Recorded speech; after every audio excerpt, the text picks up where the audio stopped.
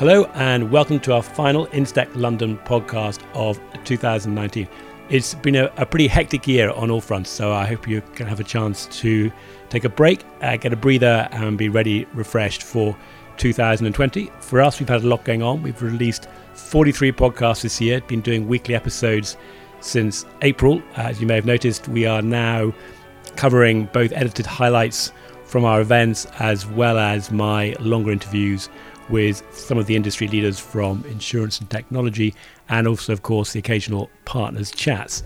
So this week, Robin and I caught up and reflected on what the highlights have been for 2019, some of the shifts in trends we're seeing across the industry, and what we're looking forward to in 2020.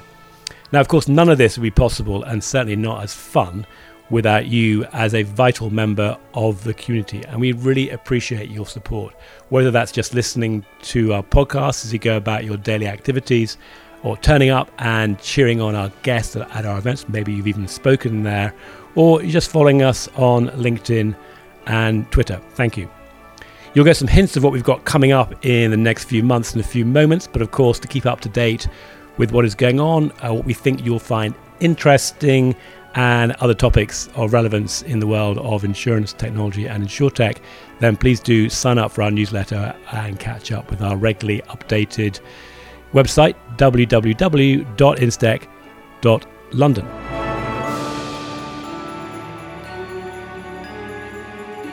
What have been the highlights for you, either with what we've been doing at InsTech or more broadly across the industry?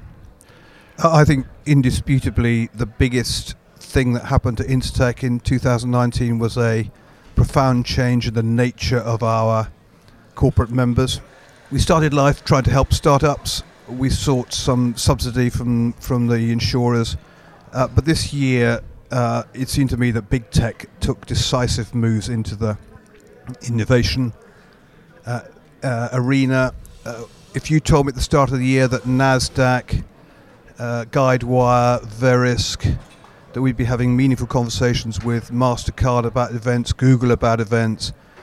Those are big companies with big budgets hovering in and around the innovation disruption space. I think that's the biggest thing that came out of 2019.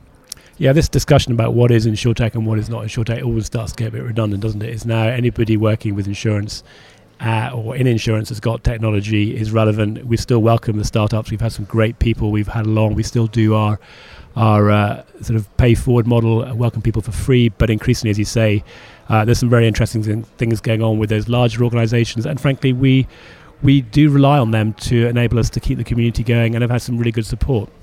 Well, if you look at in Verisk's website, they use the expression insurtech time and time again, and they're billions and billions of pounds worth of market capitalization, so it's no longer something that applies to three people in a bedsit. In terms of the wider insurtech scene, what would you have as your 2019 kind of highlights? Well, I think we are starting to see that, the sort of class of 2016, when the term was first coined, started off, weren't known, now starting to really see themselves making a presence. I mean, most recently, we saw Andy Yeoman, CEO and founder of Consiris, being listed as number 2 in, I think it was the top 100 people to watch in marine. And as we both know, marine underwriting for many years has been seen as one of the sort of maybe slowest moving when it comes to innovation. So they've made really good headway. They've got some clients on board. They've got a really strong team in there.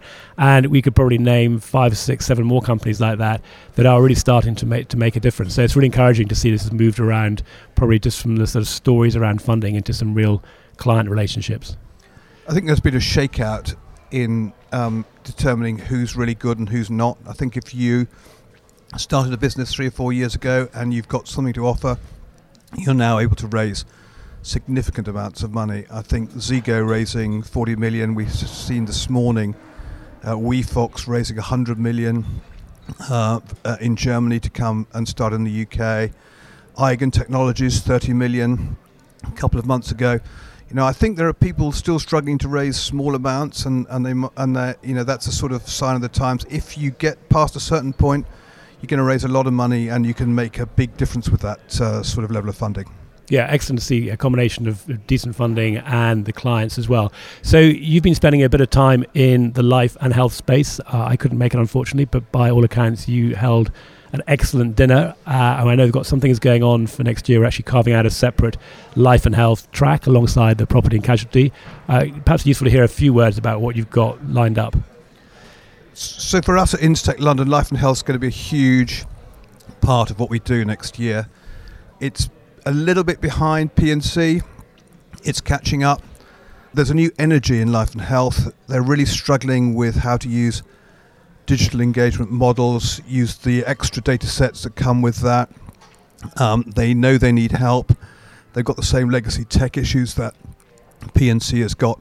I just feel there's an energy and excitement as a can-do in that area that we would love to spend more time in it and connect with the right people.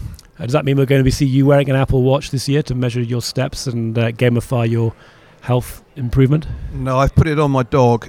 Maybe there's some research to be done on the insurability of people who've lived a certain lifestyle over long enough, and maybe I could be sort of pricing guinea pig of some kind. You've put together a program for the whole of 2020. What's that looking like? I think we're more organised than we've ever been in our lives before. Well, not as more organised, but actually getting support. So we've got about 50 events coming up. Now, of course, we're more than just events, but it is a very important part of what we're doing. As you said, we've got our events now not just booked up, but paid up until June, although we do still have a space in February. It might go soon. I think, Robin, you've got someone lined up for that. But anybody listening who would like to do an event with us, let us know pretty soon. But we've got our events until June. Robin, I can see you desperate to tell us who you've got lined up for that. Well, I think I want to illustrate the changing nature of our community. So January is about the future of payments with MasterCard. I don't think I could find anyone better to do that with. I'm going to be sneaky and make a prediction that we will do something in Feb with Google. In March, we've got motor. We're going to look at lessons to be learned from what's happening in motor. And then I think you take over the organisation after that. Yeah, so April we are doing a look at what's happening in property and exposure, thanks to E2 Value, who are one of our gold sponsors for this year.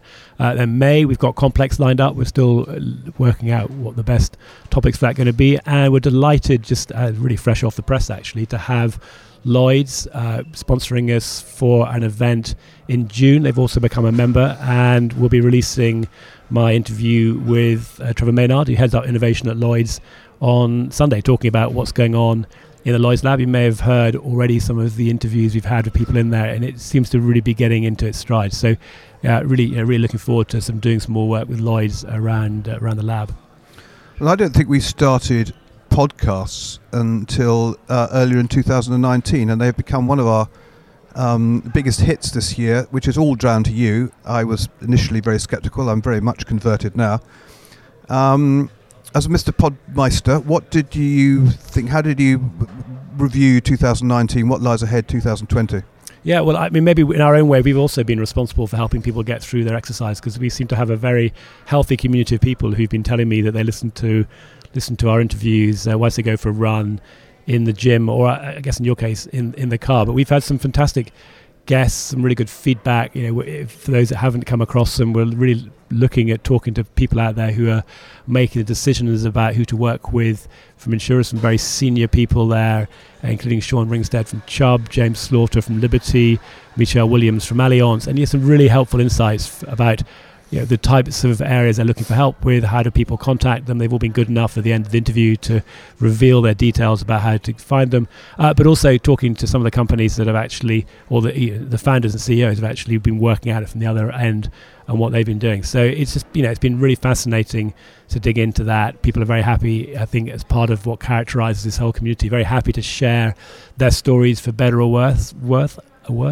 and just keen for it to be a better place for everybody. So we'll be doing more of that the coming year, also looking at opening up a little more of a theme about how to raise funding, how to grow your own business, so other areas that are focusing really are some real education pieces. And on the education part, we're also working just now with the Chartered Insurance Institute, and we are looking at getting certified next year as an accredited continual professional development organisation, and that means that anybody turning up who is with insurers can actually use turning up at our events to get part of their annual requirement for CPD training, which would be fantastic.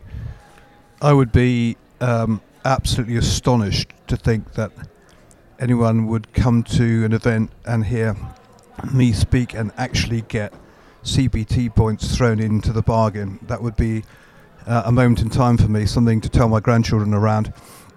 And my teachers would be incredibly surprised and ecstatic about the news.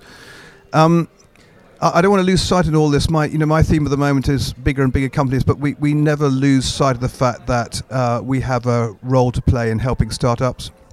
We've seen more and more of them, both in the life and health, which is very active right now, and we still encourage anybody who's got at any stage a smart idea, raising funding, needs capacity, come and talk to us. There's a limit to how much time we have, but we have a big community now and we can link the right people up. And I now think we've seen so many people and seen so many pitch decks that we're having to put a little bit of science around keeping that knowledge in one place. That was another of your initiatives during the year. Yeah, it is, isn't it? And we've got a couple of things going on there. I mean, even with your enormous brain, we're sort of reaching the point we can't keep it all in our head as who we've seen and what is going on. So we've been working away on our knowledge base in the background, tracking everyone we've seen, and also tracking some of their sort of vital statistics that you may not find elsewhere, including things such as who are they working with, and also very importantly, how do people actually connect to technology, how they all fit together.